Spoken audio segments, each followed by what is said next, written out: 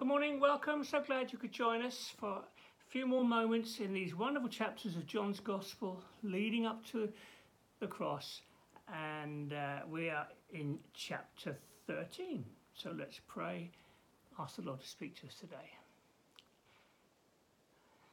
Lord, what riches there are in your word for us. What wonderful, wonderful things you have in your word. I pray, come Holy Spirit and speak to us this morning as we look at familiar passages. Would you come and speak to us? Would you come and work in our hearts and our lives today by your word, in Jesus' name. Amen. Well, these are rich chapters. You know them very, very well. We're looking at Jesus washing his disciples' feet. It's the festival of the Passover. I think it's Thursday evening, and it's time for a meal together. And here we are in chapter 13, verse 1. It was just before the Passover festival. Jesus knew the hour had come for him to leave this world and go to the Father. Having loved his own who were in the world, he loved them to the end. Beautiful. The evening meal was in progress. The devil had already prompted Judas, the son of Simon Iscariot, to betray Jesus. Jesus knew that the Father had put all things under his power and that he'd come from God and was returning to God. It's always struck me that when you read that verse, if you didn't know the context, Jesus knew the Father had put all things under his power, that he'd come from God and that he was returning to God. What would you expect next? You'd think a stunning miracle, a demonstration of his power, sweeping away all his enemies and so. No, what does it say? He said he got up from the meal, took off his outer clothing, wrapped a towel around his waist, and after that he poured water in a basin and began to wash his disciples' feet, drying them with the towel that was wrapped around him.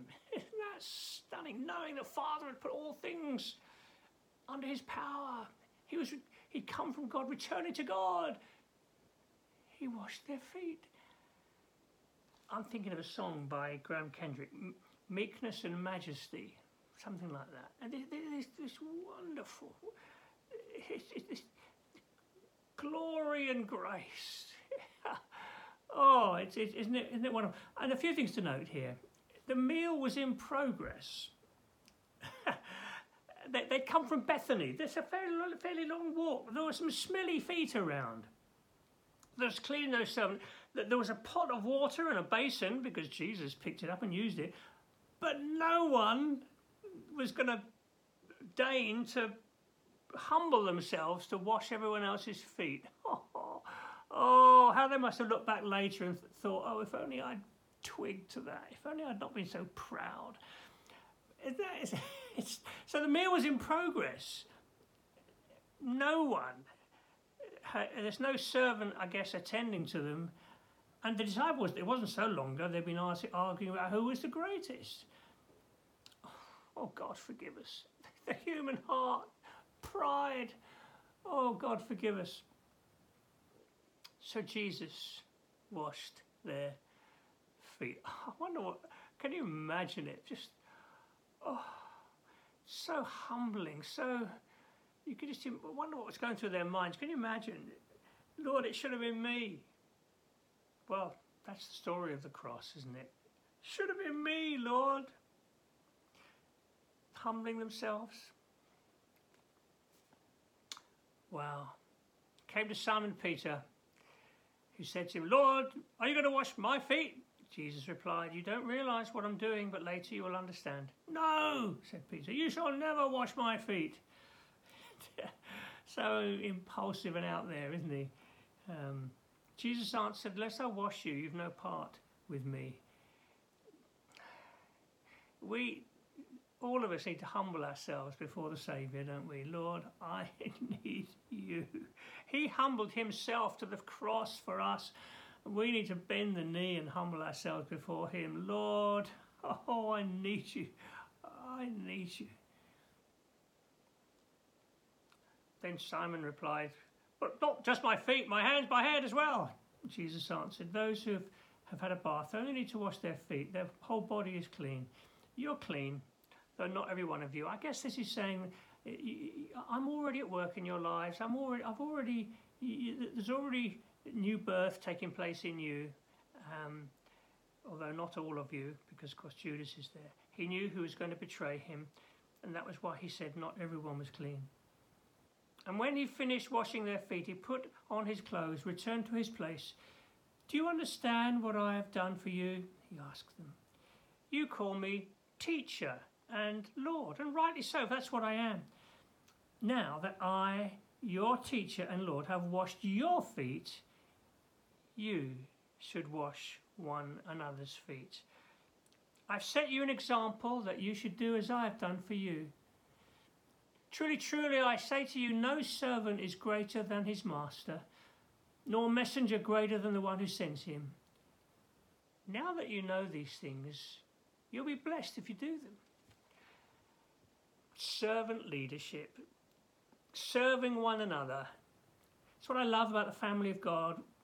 We're not there to lord it over one another, or we're there to serve one another. And I love it. I could name different situations, many situations at King's, where dear people serving in all kinds of areas of church life because of this wonderful passage. They're washing feet. It's beautiful, beautiful, beautiful. It says there, you'll be blessed if you do them. That doesn't mean you're going to be happy if you do them. It means you're considered blessed. In the sight of God, you are blessed. I want that, don't you? I do. And I love it in the church family, the serving that goes on in so many areas. On Sundays, yes, many areas of serving. The children, opening the doors, welcoming, lots and lots of tasks. Throughout the week, serving, visiting, contacting, ringing, checking on people who aren't well, making a meal for someone. It's beautiful. It's washing feet. It's beautiful. It's the family of God, and we're following in the footsteps of our Saviour. Oh Lord, please, may we not be too proud. May we not be seeking to be esteemed highly by others. Rather be servants, following in your footsteps, Lord Jesus, to glorify you. Lord, I pray that be true of us. What a wonderful thing. It's beautiful. The grace, the kindness, the meekness, our servant King.